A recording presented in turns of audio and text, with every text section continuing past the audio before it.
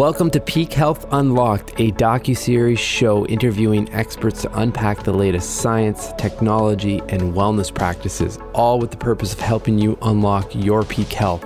This show would not be possible without the support of Thrive Performance and Regenerative Medicine, a team prepared to go all in to craft your personalized peak health plan. Visit the link in the show notes to start your health transformation. Enjoy the show.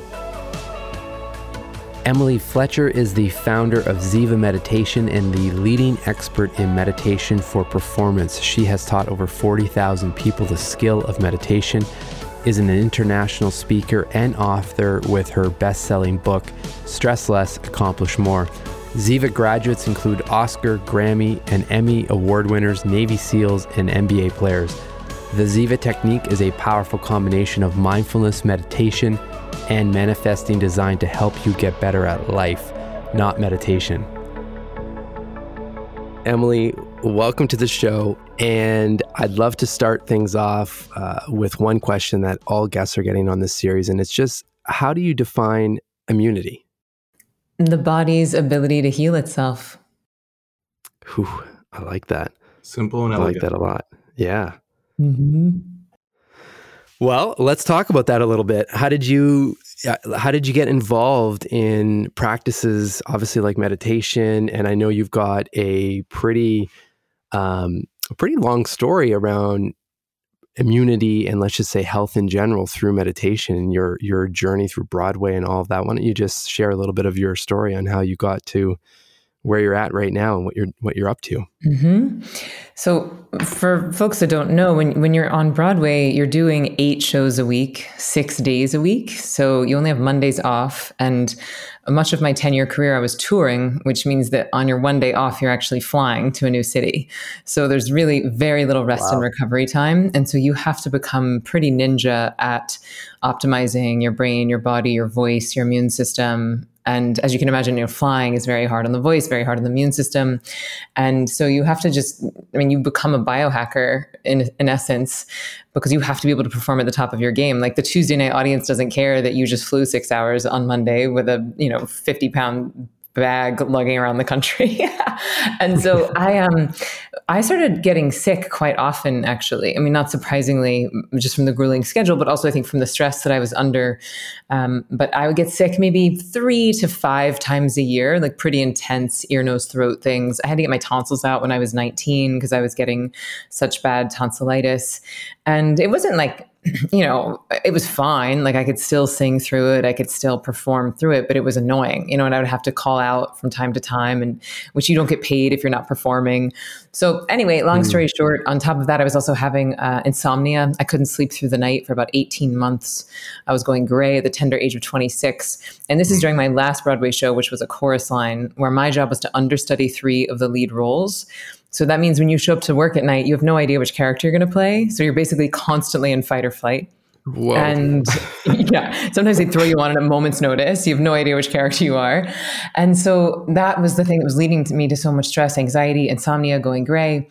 And then thankfully, this woman sitting next to me in the dressing room who was understudying 5 of the lead roles. I was only understudying 3, but this woman was nailing it. I mean, every song she sang was a celebration. Every dance she danced was a celebration. Every bite of food this woman ate, she'd be like, this is sensational.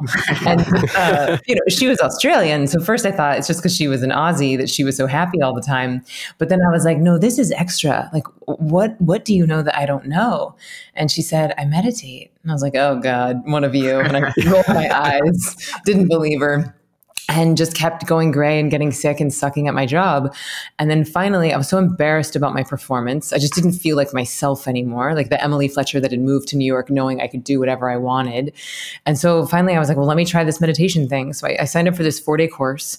And on the first day of my first class, I was meditating. I didn't know what that meant, but I was in a decidedly different state of consciousness than I had ever been in before. And I liked it. And then that night I slept through the night for the first time in 18 months. And I have every night since, until last night, which is a different story. It was a full moon. It was a lunar eclipse full moon. And my body was literally vibrating all night long last night. I slept for 0 minutes last night. And I feel weirdly amazing. But that's a witchy story for another day. But this story is that on the first day of my meditation class, it cured my insomnia. Then I did not get sick. And I think this is the relevant piece of information for this podcast. I did not get sick for 8.5 years after I learned to meditate. I went from getting sick 3 to 5 times a year, like calling out from work, to 0 sickness for 8.5 years. And then I had my bachelorette party, which I really earned that one. And hard in the paint. Yeah. And I stopped going gray. I stopped getting injured, and I started enjoying my job again. So left Broadway, went to India, started a 3-year training process to teach.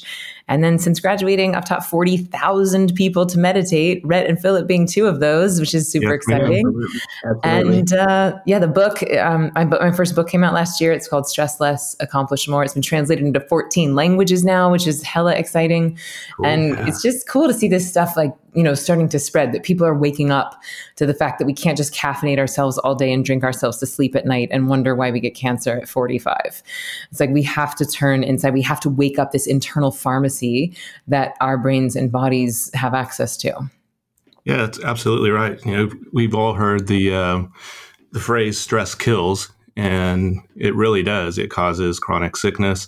And as you were discussing there, that you experienced it yourself. And there's so many people out there that are high achievers, or just everybody that's in the rat race, the everyday stresses that we have. We weren't designed or evolved to deal with these things. So, people always wonder, like, how is it that stress really affects the immune system? Well, there's a couple different things. So one, it causes an increase in cortisol production. Cortisol is the stress hormone that blunts the immune system. So you're blunting the immune system. And then you have this ramp up of the sympathetic system with adrenaline, noradrenaline. So if you can discuss a little bit, like, how is it that mindfulness and meditation, I know you like to differentiate those two, help with that stress reduction, which will in turn boost the immune system or help heal the immune system? Yeah, so I think it's important to understand why the human body reacts to stress in the way that it does, in order to understand why meditation can be so powerful at boosting the immune system. And this was really liberating for me when I first learned about it, because when I was getting sick and, having so much anxiety, I really felt like I was failing. I almost felt like my body was betraying me somehow. And once I started to understand that, oh no, my body's not betraying me, it's protecting me, then it made everything easier. So if you cut back in time about 10,000 years, say you're hunting and gathering in the woods, saber-toothed tiger jumps out at you with the intent to kill, your body's going to launch into a series of chemical reactions. And one of the things, like you just mentioned, is cortisol, which is a stress hormone, floods the nervous system.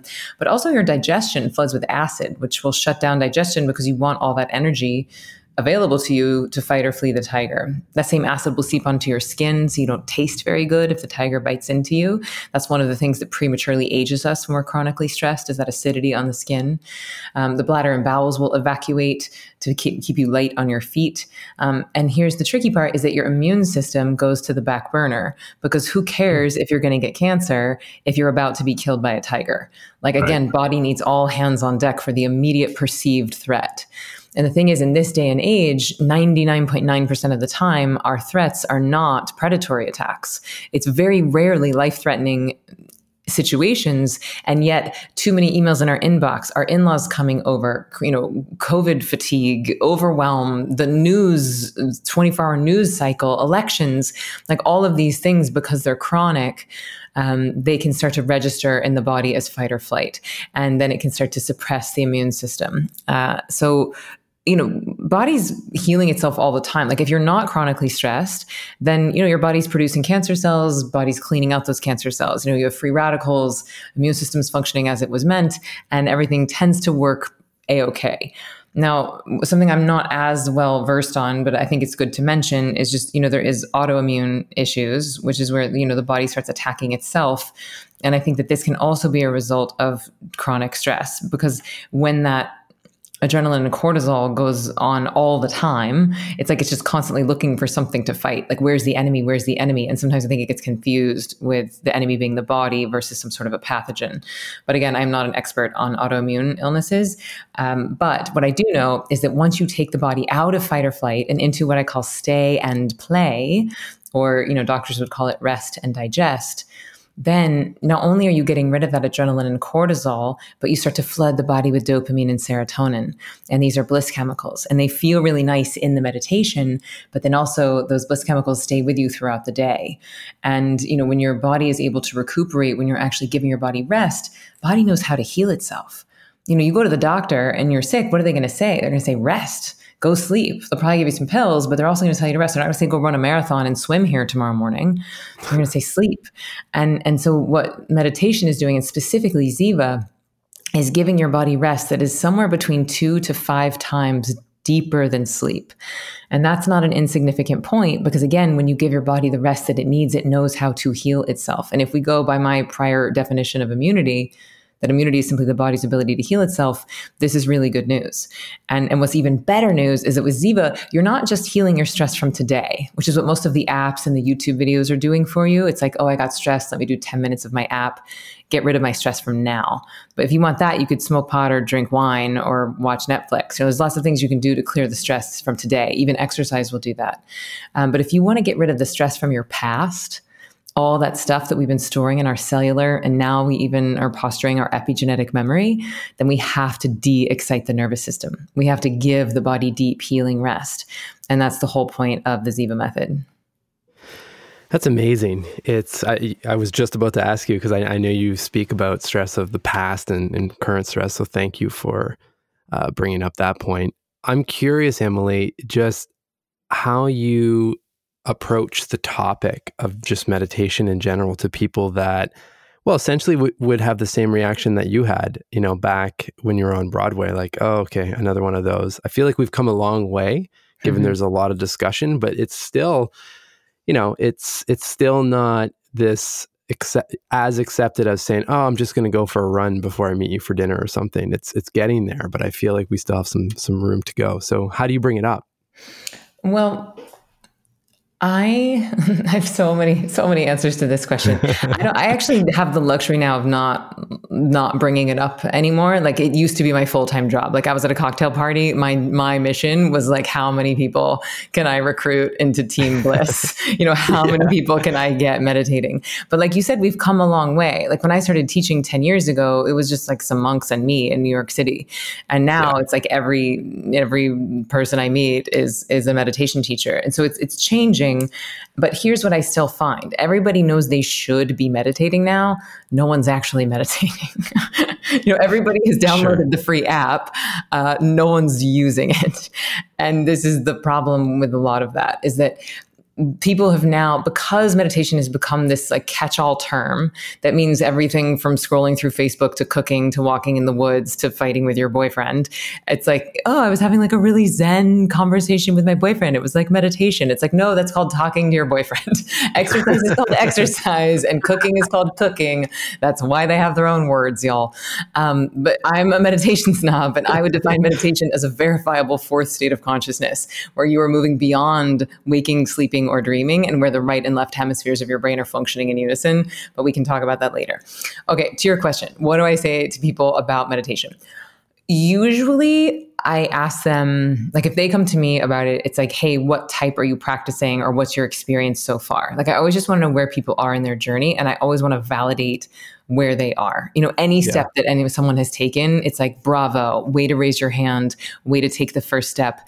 And then I do a lot of comforting, because people have so much shame around meditation. It's like this skill that everyone assumes that they taught in 10th grade, but that was just the day that they were absent. And so everybody else learned how to do it, but they secretly missed the lesson. So they're just pretending that, like, oh yeah, you just clear your mind, right? You just sit down and close your eyes and clear your mind. And so everyone's walking around with this giant misconception that the point of meditation is to clear the mind. So everyone secretly feels like they're failing. This is why everyone thinks meditation is hard, and why people aren't doing it. Because why would anyone do anything they feel like they're failing at? Why would anyone waste their most valuable resource, which is their time, on something that is not giving them a return on investment. Right. And this is why, while I am so grateful that there is so much quote unquote meditation out there right now, and there's so many gateway drugs available, the downside of that is that people have now put meditation in the like cute pedicure for your brain category, where they're like, oh, that's nice. Like I could do 10 minutes of this YouTube thing and I feel okay, but they're spending their time. Versus with Ziva, you're investing your time. Like you put 15 minutes into a Ziva meditation, it's the equivalent of over an hour-long nap, and you're going to feel more rested on the other side. You're going to have higher cognition on the other side. Over time, you're going to increase your IQ. You're going to strengthen your corpus callosum, which is the bridge between the right and left hemispheres of the brain. You're going to boost your immune system. Your sex is going to get better. Your sleep is going to get better. So like without any even body data monitoring devices, you're going to be very clear on the fact that like, oh, I am getting a return on my time investment. So that's the main thing I ask people is just like, hey, what have you tried? What are you seeing? Like, is your life better when you do it or not? Because I would argue that we meditate to get good at life, not to get good at meditation. Yeah. And that's a biggie. And then if they're like, I just can't clear my mind or I just can't sit still, I just give them a lot of permission. That's honestly like most of what I do in Ziva is that I'm giving people permission to have thoughts, permission to not be a frozen statue, permission to feel sleepy. And provided that you actually have some training and a tool that was made for you and not a monk, then there's a really long leash with this practice. There's very little you can do to get it wrong, provided that you have the right tool. It's amazing. I asked it. Sorry, go ahead, Mark. Well, I'll just 2 minutes because I asked that as well, just because, at Thrive, we've got several practices like this that are being deployed, and meditation is further along with something like journaling. I would argue is 2 years behind where meditation is. So it's helpful to have that terminology, because I think there's so many great practices and modalities out there that people can jump into. It's just we've got to kind of dissipate the definition that they may be coming into that practice with, and then to your point, flip their mind into seeing some value and some life value out of it. So thank you. So what are the misconceptions around journaling? Like, what do people think it is versus how would you get more return on your investment from journaling? Oh, journaling. I used to get this all the time when I was running the app, and it was just, oh, so you're talking about the 12-year-old girl writing in the diary about the boy at school. I said, there's first of all, there's absolutely nothing wrong with that, but I'm talking about a practice of just reflection and pausing and taking time to think on powerful questions that it doesn't matter who you're speaking with or who's being interviewed or which book you're reading. It's loaded full of powerful reflective questions. To me, that is the definition of journaling, is to slow down and think at a point where wherever you're at in your life, that you can land and resonate with whatever that prompt or whatever that narrative is, and then start to unpack, whatever needs to be unpacked on your side, or find that clarity, right? So that you can open up opportunity. So beautiful. Journaling has been coming up big for me the past, I'd say like 5 days. It just keeps coming in, like journal, like every IG live, every post, every YouTube video I'm watching. I'm like, okay, I hear you. Okay, I'm going to start. I love it. Rhett, sorry, I cut you off. Go ahead. No, actually, I had a comment on that as well. I think this goes with meditation also, is that, the world, I say this a lot to our clients and a lot to Philip and Mark, that the world forces you to practice distraction. And I think that people are not comfortable with their own thoughts and or sitting in silence. And I can say that from experience, so even when it comes to journaling, we have a lot of clients. Our thing is to break things down systematically here with our clients. So we have a lot of clients that come in, they're like, I don't know why I have this problem. I journal and I meditate and then I exercise and then I eat right and then I sleep right.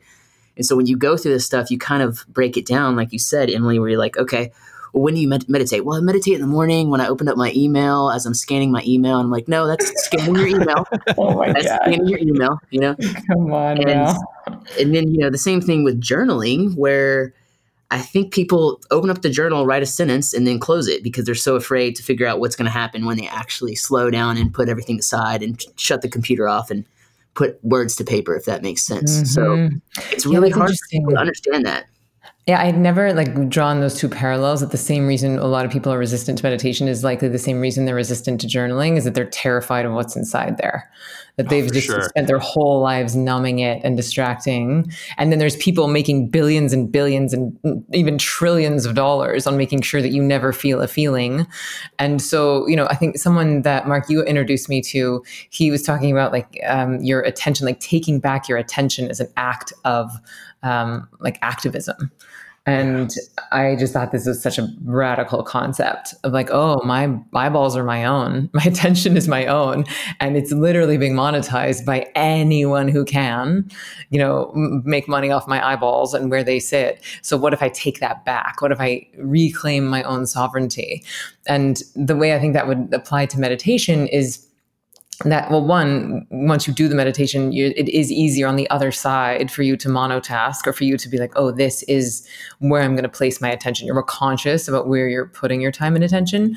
But I would say that inside of the meditation, a lot of times why people quit is that they simply just don't like the content of their thoughts. It's why everyone's trying to clear their mind, because they don't like what it's saying.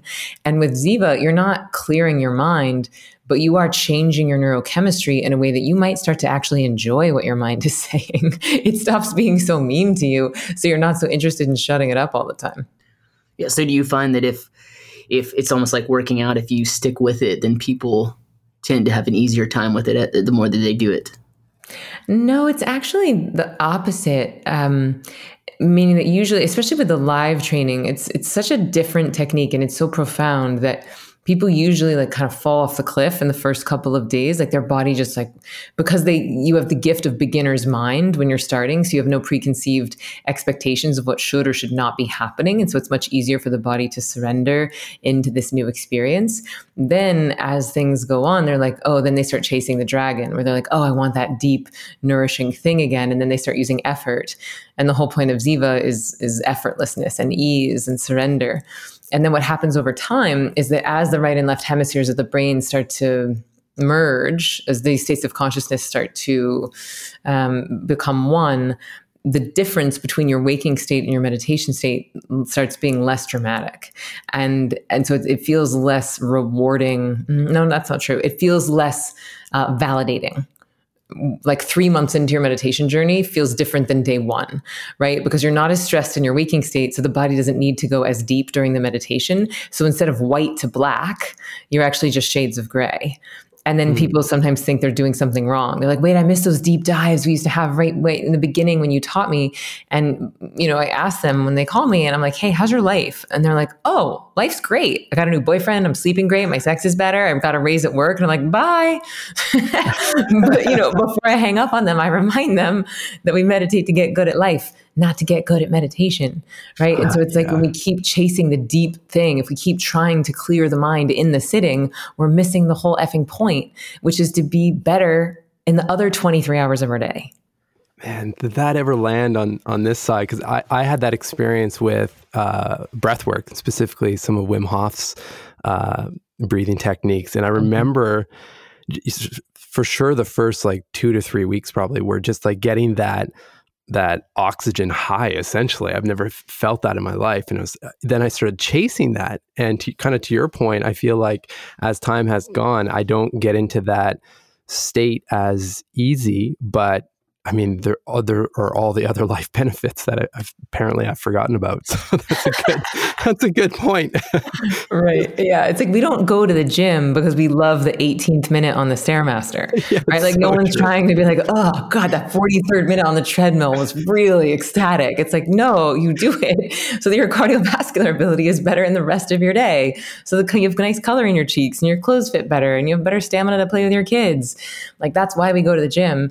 It's the same thing with meditation. It's really more like a shower than it is doing ecstasy or mushrooms or something. There's lots of things you can do if you just want to feel good for a little while, right?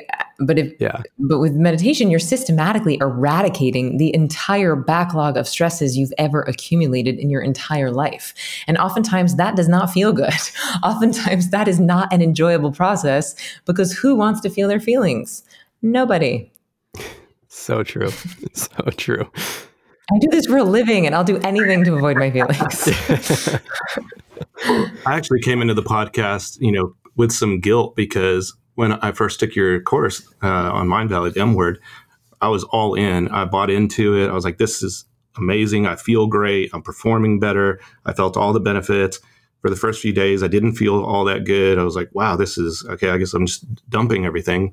But then since then, I've waxed and waned on my meditation. And then I was, watching some videos again with you doing some talks, and you were discussing this, that, you were trying to figure out at one point in your career, like, why is it that people start and then they stop, and how could you get them to continue that meditative process? And so I'm back on the wagon.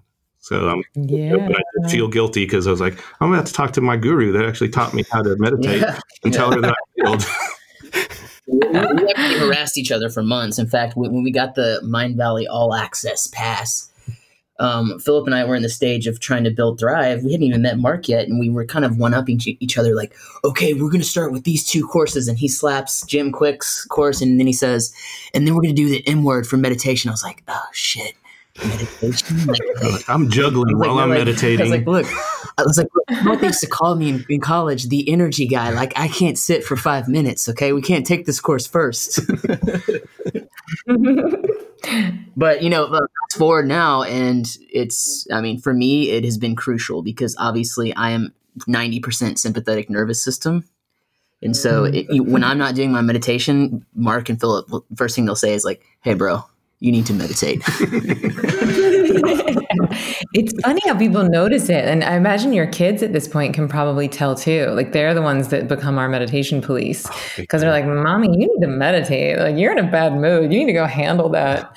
And I love it when they keep us honest, right? Because it's like, they're not going to lie. They're going to be the most clear accountants. But good for you for giving it a go. And also, fun fact, Jim Quick is also a Ziva graduate, and he says it's crucial. He's like, it's the one. He's like, I can't imagine my day without it. I'm at a disadvantage when I don't meditate. And he's the brain guy, right? Yeah. So his brain was already pretty awesome. Yeah. So since we're on the topic of kids, I saw that you were going to launch Ziva Kids, and I was telling you before we started recording that I have a 7-year-old Finley, and Mark has a 4-year-old Caleb. And this is really, really cool because we're trying to model how to live healthy in all aspects of our lives for our kids. So this is really cool. So if you can talk about that, I'm super excited about it and want some tips on how do I get my child to be able to do this meditation with me and not feel like he's being punished. Well, first of all, I love what you said, where you're like, we're trying to figure out how to model this behavior, because that really is the key. If you eat healthy, your kids are much more likely to eat healthy. If you're meditating, they're much more likely to meditate. If they see you exercising, they're going to be more likely to exercise. But you can't be a stress ball, drinking coffee all day and drinking all night and being like, oh, why aren't you meditating, kid? It's like, well, 1, what is that? And 2, like, you don't even do it. And 3, your stress is stressing me out, Dad. So, relax. There was actually an interesting study, I think it was out of Yale, you can fact check me on that, where they were studying kids with pretty high anxiety. And they didn't even treat the children. They only treated the parents. And the parents went to therapy in this particular case.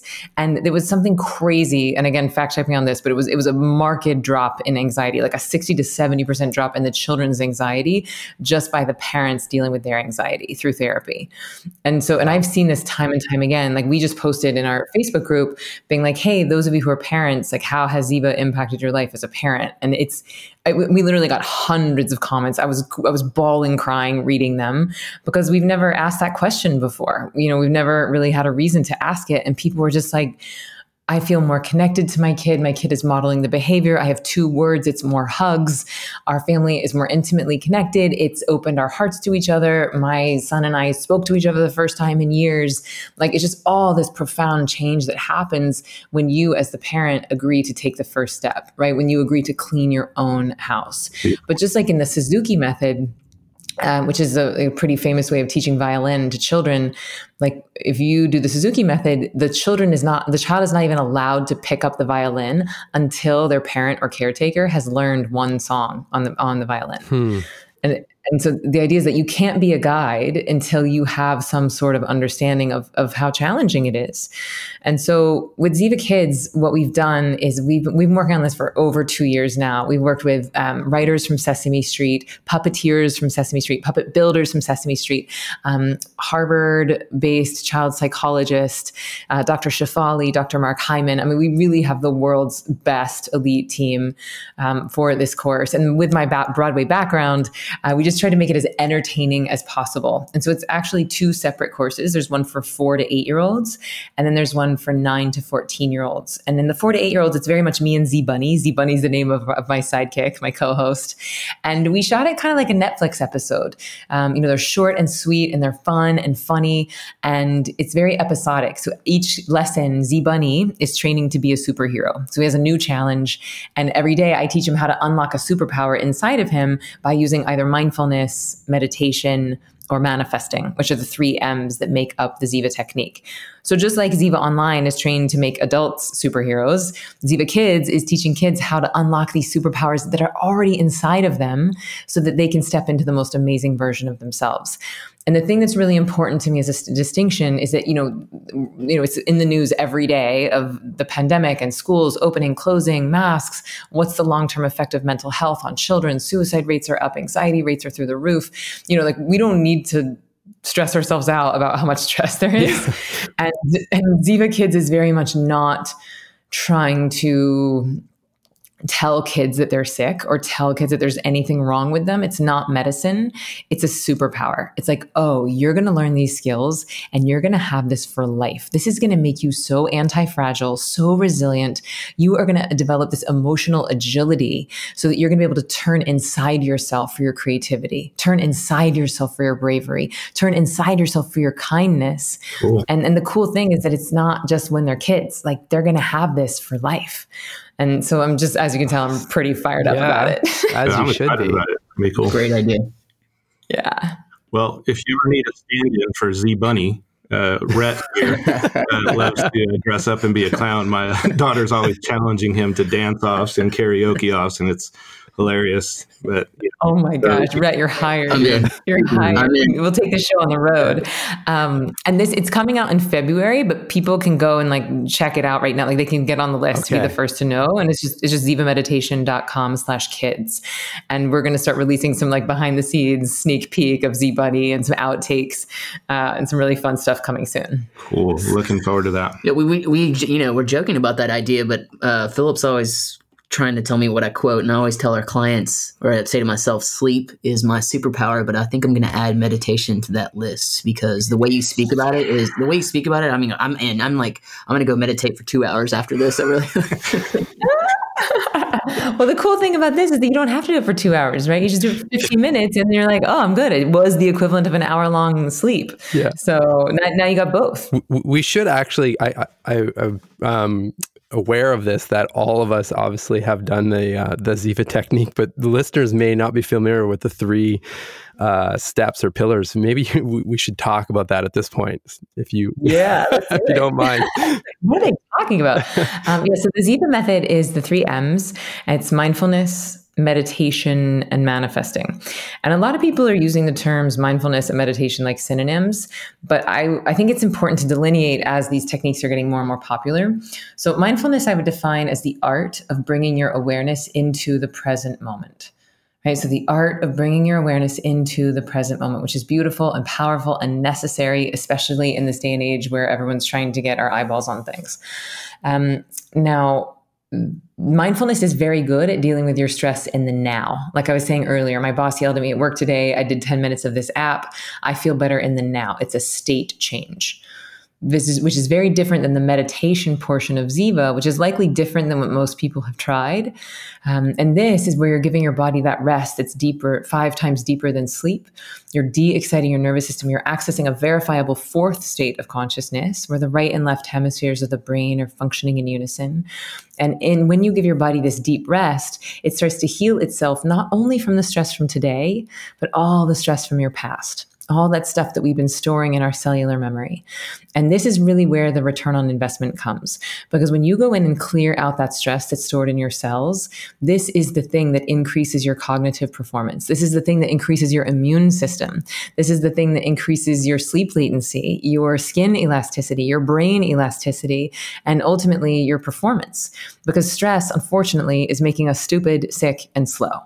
And so if you get rid of the actual root cause of what is creating so many ailments, what's responsible for 90% of all doctors' visits, FYI, according to Harvard Medical School, stress is responsible for 90% of all doctors' visits. That's right. So if you get rid of that, you're going to start performing better and you're going to have a return on your time investment. So that's the meditation piece. It feels kind of like a nap sitting up, but without the sleep hangover. Yeah. And then on the other side, you're happier, you're more focused, you're more present, you get more done in less time. So that's meditation. And then the third M is sort of like the dessert course, and this is manifesting. And sometimes I get some eye rolls when I say manifesting because people think like, oh God, you want me to secret my dreams? Or, I have to work for a living. And, that's just magic talk. That's magical thinking. But the reality is we're manifesting all day, every day. You are already manifesting. The question is, do you have your hands on the wheel of it or not? Are you consciously creating a life you love, or are you still pretending that you're a victim to your circumstances? And the reality is we're co-creating all the time. You want to know what you're manifesting? Look at your life. Look at your bank account. Look at your sex life. Look at your home. Look at everything around you. And this is not to say that there are not like disenfranchised communities and that there are not people that are actively being discriminated against. Like that is a real thing. And I would say that manifesting is a privilege. And I would say that if you have the privilege of manifesting, then it is one that you should take advantage of and then manifest everything and anything you can to lift up disenfranchised communities. So the thing about manifesting is that it's very simple, but it's also very powerful. And a lot of us think that we're manifesting, but we're secretly complaining. We're like, why can't I lose this weight? Why do I keep getting sick? Why does she have a boyfriend and I don't? Why didn't I get that promotion? And if you ask terrible questions, you're going to get terrible answers, right? Why can't I lose this weight? Well, because you're lazy and you eat too many Oreos. Well, why does she have a boyfriend and I don't? Well, because you're old and fat and ugly. And why did he get a promotion and I didn't? It's like, because you're stupid. And so you don't want to ask these terrible open-ended questions because your brain will answer them. But with Ziva, what I teach people to do is at the end of the meditation, where you're accessing this beautiful, yummy fourth state of consciousness and you've accessed source energy, then you start to ask the question, and here's a little Cliff's Notes spoiler alert. You ask the question, what would I love right now? What would I love right now? And when you say love, it puts you into spirit, it puts you into possibility. What would I love right now? Puts you into present moment awareness. So it's not what do I want, right? That's lack, that's need. Not what should I have, that's obligation. It's what would I love right now? And there's just so much magic that can happen from this. And the answer might come right then. It might come later on that day. But you create a discipline, just like you would working out, or just like you would the meditation itself. And you start to become disciplined about allocating time, mental resources to your dreams. Because the thing is, we're allocating the same mental resources. We're just fearing. We're just putting our energy on everything that we're terrified will happen. We're just watering the weeds. And with manifesting, you're turning your attention onto the thing that you actually want to grow, because what we put our attention on grows. Yeah, Emily, I was going to say, I think that, we try to do everything we can. I push all of my clients and anybody in my life to manifest as much as possible. I think it's just as important because, you can't spend all day in meditation and you have to go to work and you have to be a husband or a father and, brother, friend. So you spend a lot of time with your waking thoughts. And so, I think that, whatever I can do to help people break down the objections to manifesting, just like you said, when you say manifest, people are like, eye roll. Okay, crazy lady. Like, oh yeah, I'm going to think it into existence. But at one point, maybe in their life back in the day, they did that with ease, maybe when they were children or something like that. So it's just really important to me. And I try to help people understand that in their own life. Great. Thank you for that. Because it's really like, it's this magic treasure trove that we all have access to, and not that many people are using it. Oh, for sure. I come across this all the time too. And it's part of the reason years ago now I started talking about just mental fitness and trying to use that language, because then people start to relate to physical fitness, and you can link up with, Olympians and athletes that all of a sudden it's not weird that they're visualizing the downhill ski course and feeling every turn of the course. Like that is not questioned at all, right? Mm-hmm. But why can't we do that for our life as well, or the big presentation you're about to do, or whatever, right? There's so many different use cases that it's so applicable in many ways.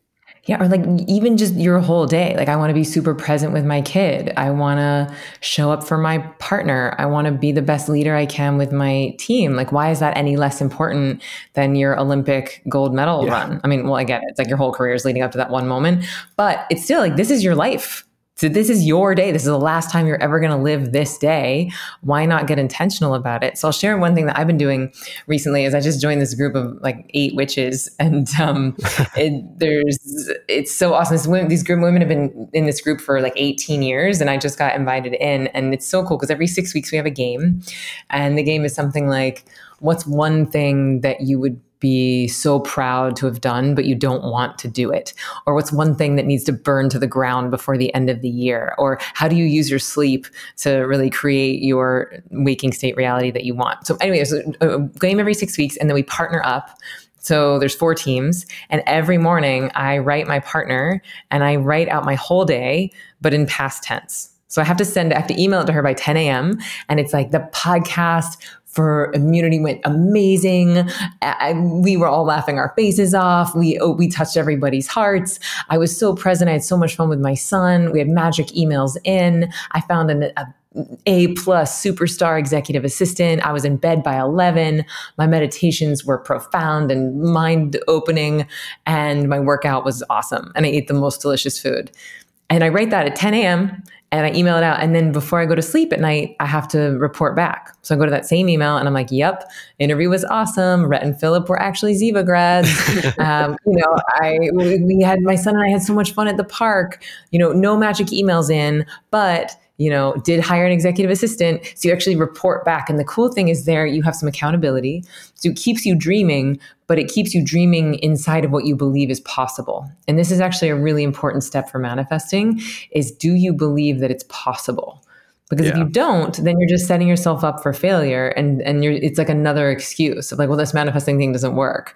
So you have to believe that it's possible. It might be a stretch, but you got to believe it's possible. So anyway, it's been real magic. I've been doing it now for about 12 weeks. I've been in this group, and my life is changing very quickly. It's amazing. Wow, that's cool. That's awesome. I like that you report your L's and your W's to your partner. So the fact that you can let go of the L's and then continue to move forward, because even the L's get you closer to your manifestation or what your goal is going to be. So that's right. And what I tend to write is, instead of like loss or no, I'll just write on the way. Mm-hmm. Right. It's on the way. Not here yet. It's on the way. Reframe. That's a great reframe. Mm-hmm. So I know a lot of the listeners are probably wondering, is there any data? Is there any scientific data that can prove that mindfulness and meditation actually improves immunity? And so I was researching this topic for a while and came across this great paper. I don't know if you've read it, and if not, we'll post it in the show notes and I'll send it to you if you don't have it. But it's a paper that is a randomized controlled study that they looked at 20, or it was a review of 20 randomized control studies of about 1,600 patients, and they put them in a mindfulness meditation practice. So they put them in a standardized practice. They looked at actual markers to see if there was improvement after doing mindfulness and meditation. And so as far as like inflammatory markers, you have a decrease in C-reactive protein, which is a biomarker of acute inflammation, a decrease in the NF-κB transcription activity. That is a pathway that is normally activated if you have an intruder in your body, a virus, you have a heavy metal, things like that. But it can be misactivated or activated improperly by stress, and chronic stress can activate this pathway, which can lead to autoimmunity, cancer. So the answer to, the question or the statement you had that you didn't know for sure if it did, well, it does in fact lead to autoimmunity. The other thing is it increases your CD4 T helper cell count and activity. So it does improve immunity by improving the quantity and the activity of your immune cells. And this is another cool thing that has to do with not immunity, but longevity, and which is a topic that I've heard you discuss before, but it increases telomerase activity. So it improves the quality and the length of your telomeres, which I've heard you say that there's studies that show that meditation increases your life expectancy from like 7 to 15 years, if I'm quoting you correctly, but pretty interesting stuff. Yeah, thank you for sharing all that. I would love to see those studies. I actually just pulled out my book, just to be a total nerd and quote myself, but the book's called Stress Less, Accomplish More, and there's a whole chapter called Sick of Being Sick. And I just basically share like some anecdotal stories and some things that I've seen from teaching 40,000 folks. And, so, I mean, it's all referenced and there are some scientific studies in there as well. But I also think that the anecdotal stuff is pretty fascinating. One story that happened, is that it was actually one of my very first private clients. And this is a gentleman, he was in his early 70s and I was at his house. I was teaching him and his wife, and we did this whole like ceremony, and then he closed his eyes and I was giving him his mantra for the first time. And the word mantra has been a little hijacked by the wellness industry. It actually is a Sanskrit word. Man means mind and tra means vehicle. So a mantra is a mind vehicle. And it's one of the things that helps to de-excite the nervous system in the meditation portion of the Ziva practice. And so anyway, I gave him his mantra, and he had very pronounced Parkinson's. And so his tremors were pretty, noticeable, and they were constant. And so he closes his eyes and he starts doing his mantra, and his tremors just stopped, like instantly stopped. And it seemed sort of miraculous to me. Like, it was pretty moving. I actually started crying because I'd never like witnessed anything like that before. And, he had his eyes closed for a few minutes and I had him open his eyes, and then we did the meditation, and it stopped again. And his tremors stopped we did it for about 15 minutes. And then afterwards he said, "Did you notice that my tremors stopped?" And I said, "I did notice," but I didn't want to make a big deal about it because he was kind of self-conscious. And then I did some research. So the next day I went back, we meditated again, tremors stopped again. And the next day, they came back about 5 minutes after the meditation. The next day, they came back about 10 minutes after the meditation. Oh, wow. The next day, it was about 15 minutes after the meditation. And so once I did some research, I realized that dopamine is actually like a natural antidote to whatever the chemical is that causes the tremors when you have Parkinson's. And that actually some of the leading edge Parkinson's medications are bioidentical, or don't quote me on that. They are similar to the effects of dopamine. I'm sure they do other things as well, but they're basically like giving your body fake dopamine as part of the Parkinson's treatment. And so that was really fascinating to watch. I've had women in their 40s that said they would never be a candidate for IVF, that were infertile, come back to their doctor 2 years later and have the fertility markers of an 18-year-old. I've had people with IBS, like irritable bowel syndrome. That's a big one that people come back and they're like, "Oh, my IBS is gone." And I've never advertised that, but I have hundreds and hundreds of students who've said this to me. Lots of people like me are like, "Oh yeah, just stop getting colds." What else? Chronic fatigue obviously changes, but it's just so exciting to see the body be able to heal itself in the way that it knows how to heal.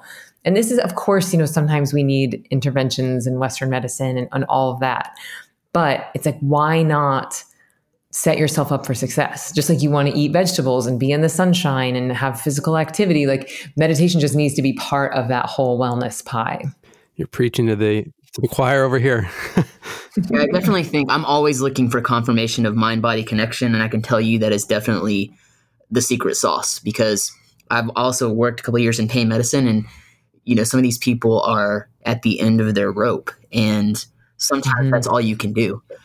So, they even tell me, even the placebo effect, I tell patients like that is an effect, you know what I mean? So if it makes you 30% better, then you're getting 30% better. So I love hearing those stories. And I think that that's how you empower people, clients, patients, whatever, to show them that the way they think can affect the way that they feel, and it can be proven physiologically. Yes. And people, when they're like, "Oh, what if this meditation thing is a placebo effect?" I'm like, a placebo effect is a thing that's happening in your mind, right? I'm like, well, meditation is a thing that's happening in your mind. So who cares? Yeah, exactly. Who cares if it's meditation or placebo? Same. Exactly. Amazing. Well, Emily, we've got about 5 minutes left, so we want to respect your time and ask you the closing question, just to get an idea on what you're thinking about one of these non-negotiables in your life. Obviously, we could speak to you for hours. There's such a great vibe, I think, between all of us on the podcast. So thank you for that. The question, though, and you know what, I'm gonna take out meditation as the answer, because I feel like that's an obvious one. But the question is, what is one thing you consider to be a non-negotiable to your immunity? Well, if you take out the meditation, I'd say there's two quick ones. One is I'm doing vitamin D pretty religiously right now. Okay. And the other one, which is a really quick one, is I'm doing tongue scraping. And I don't know that I'm necessarily doing it specifically for my immunity. I think I'm more doing it for vanity. So tongue scraping is just like you have like a copper tongue scraper and you scrape your tongue in the morning, ideally first thing before you swallow, before you drink water, before you brush your teeth. And you scrape all that white gunk off your tongue. And according to Ayurvedic medicine, which is sort of like the sister science to the type of meditation that I teach, Veda means knowledge and Ayur means longevity. So Ayurveda is the knowledge of longevity. And part of that is, not getting sick and optimizing your immune system. So every morning, like overnight, your body produces this thing called ama, which in Ayurveda or Sanskrit, ama is it's like a toxic goo, and your body's releasing it all throughout the night. And so it's really important that you scrape it off your tongue first thing in the morning. Otherwise, you re-ingest it, and then your body just has to process it again, and it can show up in your skin, it can show up in your digestion. It just kind of like bogs down the system. So that's something I do every morning before I have water or brush my teeth. And it just takes like 10 seconds. Yeah, that's interesting. Emily, I want to ask you a favor if you have a little bit of time. So one thing that I loved doing, and you did this on the M Word, was the love bomb meditation. Do you have time to walk us through a love bomb? I think now more than ever, the world needs some healing, and it'd be great if we could do that. Yeah, I would love to do that.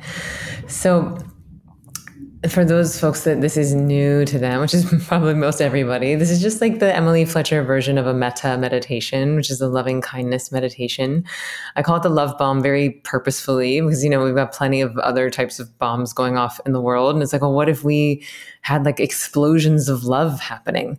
And I know that word love, even the word love itself can be a little cheesy or perceived as a little hippy dippy, but really, when you come right down to the core of the core of the core of like, what's the thing that's beating your heart right now? What's the thing that's making plants alive? What's the thing that is animating our bodies? And it's energy itself, it's life force itself. And some people would even call that thing love.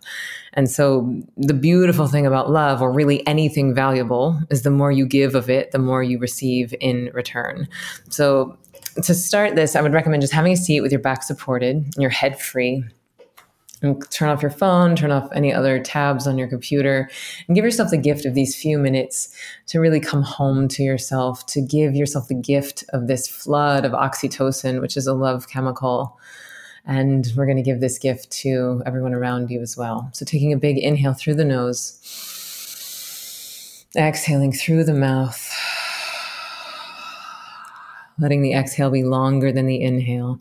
Inhaling through the nose, space around the belly, lots of space around the heart. We're going to need it. And exhaling, letting your brow soften, your jaw soften, your shoulders drop, your heart expand, and your belly soften. One more big breath, breathing spaciousness around your heart. And as you exhale, just imagining any extra holding, any extra tension just melting down from the tops of your heads all the way down to the very bottoms of your feet. Really good. And from this space of coming home to yourself, of bringing your awareness inside your body, settling your mind and body down, I invite you to think of one person who you adore. One person who makes you feel wonderful. One person that you really love. It could be your kid, your partner, your best friend.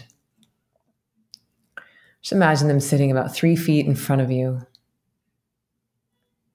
and looking right into their eyes.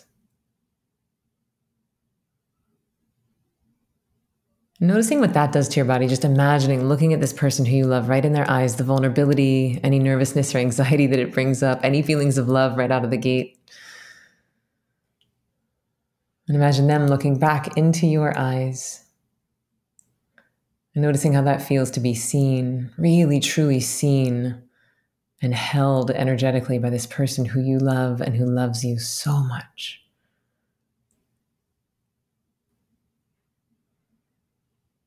Really good. And on your next inhale, I want you to look right into their eyes and imagine saying to them, I love you.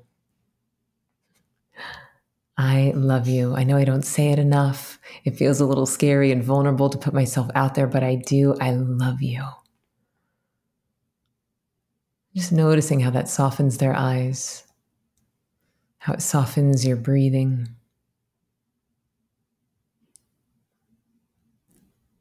And imagine this person who makes you feel so wonderful looking right back into your eyes, right into your soul. And they say from their very core of their being, they say to you, I love you. And breathing that in, letting that energy start to permeate every cell in your body, letting that love energy come in through your eyes and start to vibrate all the way into your heart. And as you inhale, I invite you to strengthen this frequency, this sensation of love that's already inside of you. With every pulsation of your heart, you can imagine this frequency of love starting to permeate every single cell in your body. So this love that you've just given to this person and that they've given back to you is strengthening with every beating of your heart. And it starts to vibrate in your chest. Perhaps it starts to feel like sparkles or glitter or beautiful white pulsating light. And that light fills your chest, starts to expand down your arms and your hands. This love moves down into your belly, into your hips, your thighs, your calves and your feet. And imagine this beautiful sensation, this beautiful pulsing white light just beaming out of the bottoms of your feet, beaming out through the palms of your hands, and shooting up through the very top of your head. Because this frequency of love cannot be contained by your body anymore. It has to spill out and start to fill up the entire room that you're in. So with each inhale, you're strengthening this frequency of love. You're breathing into your heart. And as you exhale, imagine sending it out to the whole room, filling it with this beautiful healing frequency of love. Really good. And on your next inhale, breathing in the sensation of love. You can come back to this person's eyes if that's strengthening for you. Coming back to this beautiful sensation of oxytocin coursing through your body. And as you exhale, imagine sending it out to the whole country. The red states, the blue states, the people who agree with you, the people who don't agree with you, just blasting the whole dang country with so much love, so much unity. Everyone who's feeling fatigued, exhausted, alone, tired, sick, scared. Just imagine wrapping the whole country, your whole country, with this beautiful, healing, enveloping sensation of love. And imagining for a moment that someone who felt alone doesn't feel quite so alone. And coming back to this person's eyes, breathing them in, breathing in their love for you, breathing it into your heart, strengthening this frequency into your body. And as you exhale, imagine sending it out to the whole world, wrapping the entire planet with this beautiful healing frequency of love. Every person, place, thing, animal, plant, just blasting them all with as much love as you can muster. Knowing that as you send it out, it's simultaneously coming back to you. So opening your heart and allowing yourself to receive this boomerang effect. You could imagine encapsulating the whole planet with this pulsating white light, this pulsating frequency of energy itself, of love itself. Remembering that there really is only one thing and we are all it. And that one thing is the energy of love. So with that sense of connection, with that sense of expansiveness, with that sense of receptivity, receiving all that love that's pouring back into your heart, I invite you to take a big cleansing inhale.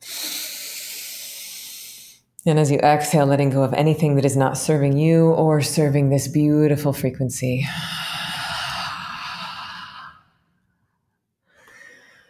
And starting to move your hands, move your feet. You can flutter your eyes halfway open and close them again. And when you're feeling ready, when you're feeling present in your body, you can start to slowly, gently open the eyes.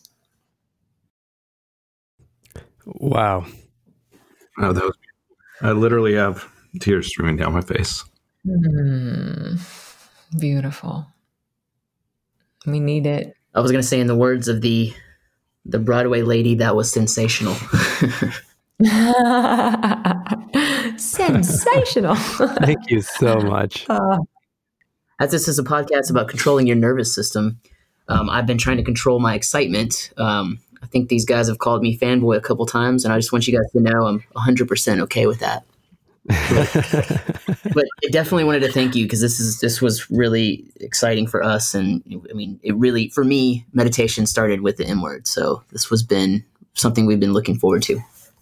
Well, you know what I'd love to do is gift y'all Ziva Online, because that would be like a beautiful next step in your meditation journey. I mean, the M word is awesome, and I'm so glad that y'all started there.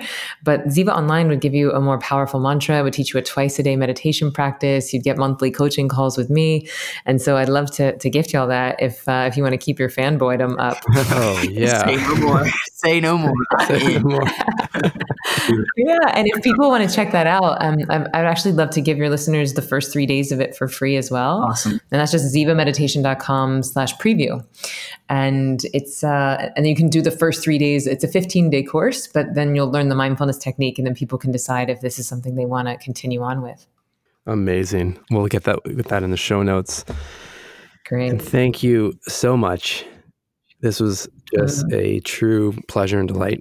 Well, for me too. This has been really lovely. Thank you for doing the work. Thank you for creating this. Thank you for making this so much fun. It was really lovely to connect. Emily, it was hilarious. One time I heard you say, when you were talking about that stress makes you slow, stupid, and sick, you were like, ain't nobody got time for that. Ain't nobody got time for that. That's right. When you said that. It's true. Like, who wants to be stupid, sick, and slow? Nobody. It's amazing. All right, let's start here. Emily Fletcher. Wow. Mind blown. Just energy, and I mean, to good call on the love bomb meditation at the end there. I mean, that was powerful stuff. Yeah, we need that. We need healing right now. Just individual healing. There's lots of people going through a lot of things right now with COVID and social justice things going on, just a lot of stresses in the world. It's changed quite a bit. So having individual healing and a collective consciousness of sending love out to the world, it's a beautiful thing. Yeah. Yeah, with a voice like that, I'm sure she can heal a lot for sure. I'm now double ultimate fanboy, so you can call me fanboy all you want. I don't care. I'm fine with it. It's fine. I'm sure all the listeners are now fanboys. So you guys out there, if you're listening out there, you know what I'm talking about. She's awesome. Yeah. Well, there's just this level of energy. Wearing a T-shirt with her face on it. Yeah. Don't be scared, Emily. I will keep them in check. Yeah, for sure. I don't know about you guys, but like for me, I just kept having these moments of, reflection on like how like her energy is so different. I find like she's just, she's talking about serious things when it comes to reversing, a lot of different chronic disease and whatnot, and experiences that she's been through with others. But at the same time, like she speaks of all of these practices and how to, communicate about it in this just like fun, playful way, right? That it softens the topic and makes everything accessible. I found that really remarkable. Yeah, I think all of us, most of us we want to be so regimented and we make things so difficult. And the beauty and the elegance of Emily is that she just makes it fun, relatable, and just chill out and just do it. And you're going to get the benefits from it. So pretty cool. And she's funny as all get out too. So it's very, very witty. Yeah. Oh, sorry. Rhett, do you have anything? Well, cut that out. I'll continue and Rhett his thoughts. But so one thing.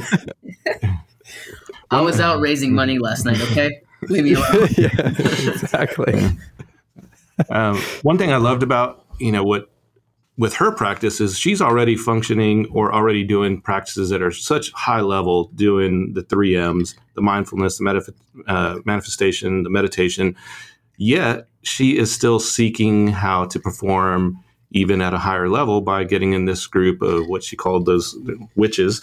Which we could have talked more about what these witches are, but the way she's framing her questions or what she's doing for the day, like it's already past tense, and then she sends them out in the morning, she checks in the evening, she marks her L's and W's, and that's improving her performance. So that's really cool that somebody at that level is constantly trying to improve, gain that little edge. And that's just like super athletes and CEO, high level CEOs. They're always just that little margin that they can get to perform better, which is cool.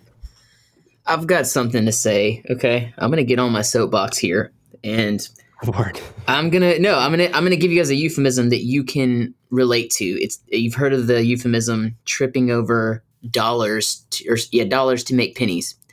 And I think relating that to meditation, you cannot, all you high functioning people or, seemingly high functioning, you are not going to get anywhere without a meditation practice. It's impossible. And Mark, you know this, Dr. G, you know this. We've been through ups and downs, especially building Thrive. And the worst of times are when I'm not taking care of myself from a nervous system standpoint, if you want to talk about the physiology of it, but also a mindset standpoint. So, you can push yourself as hard as you want, 75 hard, tons of challenges, lack of sleep, all of those are bad practices, but you're not going to get away with not meditating and not being mindful. And Mark, I know you have a lot to say about that. Oh yeah. I mean, I think anytime you're, just trying to push through really anything, I mean, you're met with the equal amount of resistance back, right? Not to say you can't push that boulder up the hill, but it makes for a hell of a challenging journey and not the most pleasant, situation. So the more we can reduce a bit of that resistance, starting with our mind and clearing out a lot of the thoughts and the emotions and the stuff jamming things in our mind. It's to me, it's like opening up the front door and the back door, and a big gust of wind comes blowing through your house and like blows out all the cobwebs and just cleans things out. Now all of a sudden you can see in the corner, you can see around here, and you feel more clear, right? And I mean, that's one of the benefits. Obviously, there's everything else that she talked about from a health standpoint and an immunity standpoint. But I don't know. I mean, I feel it when I don't meditate or if I don't journal or any of these mental fitness practices. And kind of to your point, Philip, I've realized this myself as well over the last probably 5+ years now since going really hard on this stuff, is that it's just endless. Like, I'm not surprised she's in this group of witches, let's say, and essentially setting intentions for the day, because there's just so many things to try, right? And you start there, and then all of a sudden, like, oh, wait a second, or there's breath work, and there's this, and like we've experienced that as well, right? Yeah. So it's cool because it's endless, and I mean, for the most part, I haven't come up against it yet, but I mean, it's all plus or on the positive side when it comes to our health. Yeah, I have another thing to say, Mark. Let me get back on the soapbox, because this is going to be a big takeaway for the listeners, for real. No, seriously. So you guys can relate to this, all you guys out there that are listening.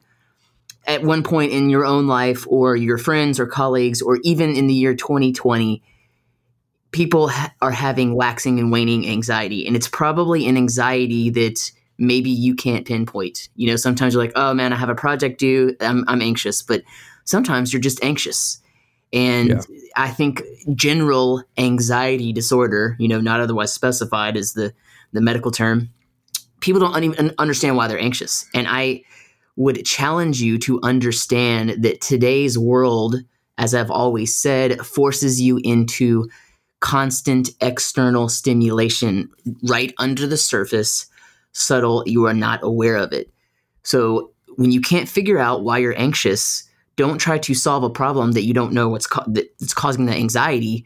I would say start here, because when you actually meditate, or you actually just slow the mind down or have a mindfulness practice, and Mark, you can follow up with this, you start to realize that the anxiety is just a general anxiety, and it's probably the nervous system just needs to calm down from the constant texts, the constant emails, the constant tasks. They call me the taskmaster. So I'm speaking from experience. Yeah, 100%. I mean, I've been framing this up as kind of 3 sections with any of these practices, and especially meditation. It's just, first, it's getting clear, so self-awareness and pausing to be able to, see this stuff happening, right? Recognize, oh yeah, that's anxiety coming to the door, right? And and you can almost disassociate. It's not in your body; it's kind of in front of you. Welcome to the party type thing. I see you. You're here. You're going to have to leave now, but thanks for showing up type thing. And then it moves into just being intentional, right? Intentional. And that's what she's doing right now with just being intentional about her days and putting those vibes out there. And then essentially the third bucket for me is always, when you go through those 2 phases, then that's where exponential opportunity lies, or you start to expand possibility because you start seeing things you didn't see before. Conversations or people start calling that, like, well, where did they come from? Well, everything's like flowing in the right direction, essentially, right? Mm-hmm. So it's it's inspiring, at least for me. Like I love learning about this stuff. So I'll go on a soapbox any day, Rhett. Well, I'm not going on a soapbox, but what I thought was cool is this all ties into it. So the first docuseries was on longevity. And what we learned from that is stress affects longevity. It decreases your longevity. And we talked about it with almost every guest that you need to manage your stress. And some of the modalities that we talked about were meditation, mindfulness, journaling, breath work, all those things. And then right out of the gate, we're talking about immunity. And we talk about how stress decreases your immunity. And decreased immunity is going to ultimately decrease your longevity. So they are intertwined. So it's really cool just to see that, like she said, 90% of all doctors' visits are related to some type of stress, depression, or anxiety, because in the modern world, we're burning the candle at both ends. So what do you expect? And these are all just physical manifestations of that stress, anxiety, and constantly, not resting, not sleeping. So to be able to institute meditation and mindfulness, like Rhett was saying, it's crucial, and you're not going to be performing at your peak performance unless you adopt one of these or or stack as a habit stack, as Mark likes to say, to improve performance.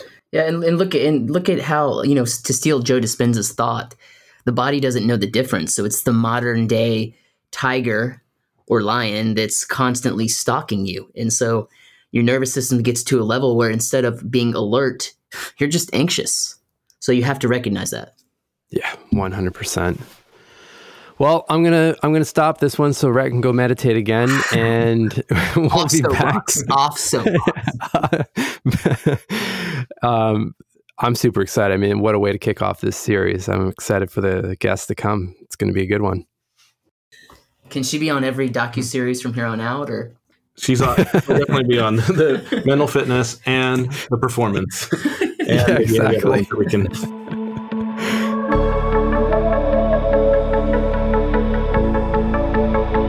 All right, we need to make sure the lawyers are happy and make sure that this information is clear for everyone. So please bear with me, but the information on this podcast is for general informational purposes only. The statements and views expressed does not constitute a practice of medicine, nursing, or other professional healthcare services, including the giving of medical advice. No doctor-patient relationship is formed. The use of this information and the materials linked to this podcast is at the user's own risk. The Peak Health Unlocked podcast disclaims any responsibility for any possible adverse effects from the use of the information contained herein. Opinions and views of the guests are their own, and this podcast does not endorse or accept responsibility for any statements made by guests. The content of this podcast is not intended to be a substitute for professional medical advice, diagnosis, and or treatment. Users should not disregard or delay in obtaining medical advice from any medical condition they have, and they should seek the assistance of their own healthcare professionals for any such conditions. If you do want to become a patient of Thrive Performance and Regenerative Medicine, please go to thrivemedicine.com to contact us, and we would be happy and honored to help you unlock your peak health. Thank you so much. Have a fantastic day.